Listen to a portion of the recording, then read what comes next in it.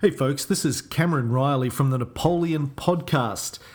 Now, we haven't recorded a Napoleon podcast since about 2008, but I wanted to let you know, if you haven't noticed already, I do have a new historical podcast, very similar in format to the Napoleon show.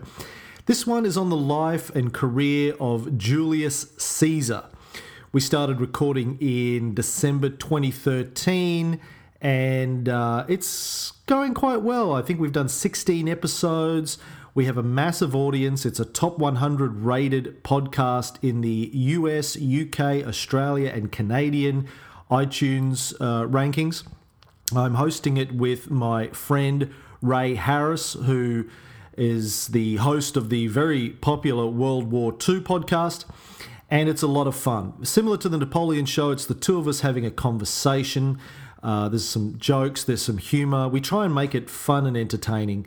But at the same time, you're learning more about the history of one of the greatest characters in all of human history, of course, Julius Caesar. We talk about what led to the downfall of the Roman Republic and some of the circumstances that Caesar found himself in. Was he really a tyrant, or was he a reformer who just found himself in certain circumstances and did the best he could to stabilize the politics of ancient Rome?